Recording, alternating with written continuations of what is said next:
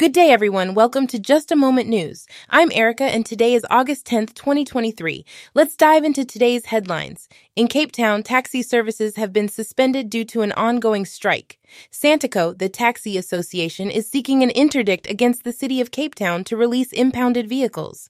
The strike has resulted in violence, damaged buses, and essential goods shortages. Efforts are being made to find a resolution, but tensions remain high. It's a challenging situation for both the city and Santaco.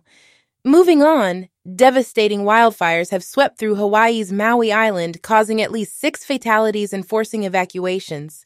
Fueled by the distant winds of Hurricane Dora, these fires have engulfed renowned tourist destinations. The situation is reminiscent of the wildfires seen in Europe earlier this summer, which have been intensified by record heat waves and attributed to climate change. The affected areas include Lahaina, Kula, and Kihei. Thankfully, Hurricane Dora is expected to weaken in severity by Thursday. In exciting news, Virgin Galactic is set to launch private individuals into space from New Mexico.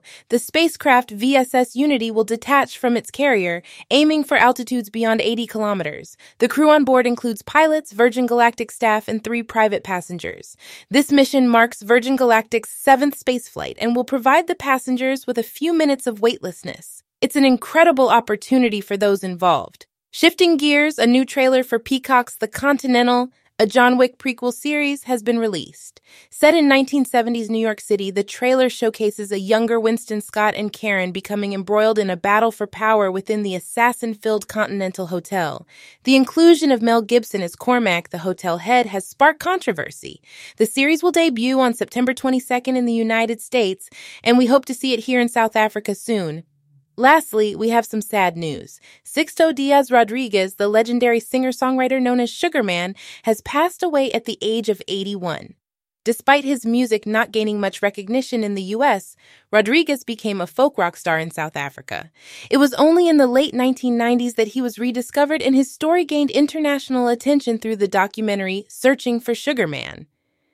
Rodriguez's music and unique journey have left a lasting impact on the world of music. That's all for today's headlines. Stay tuned for more news updates. I'm Erica, and this is Just a Moment News. Have a great day.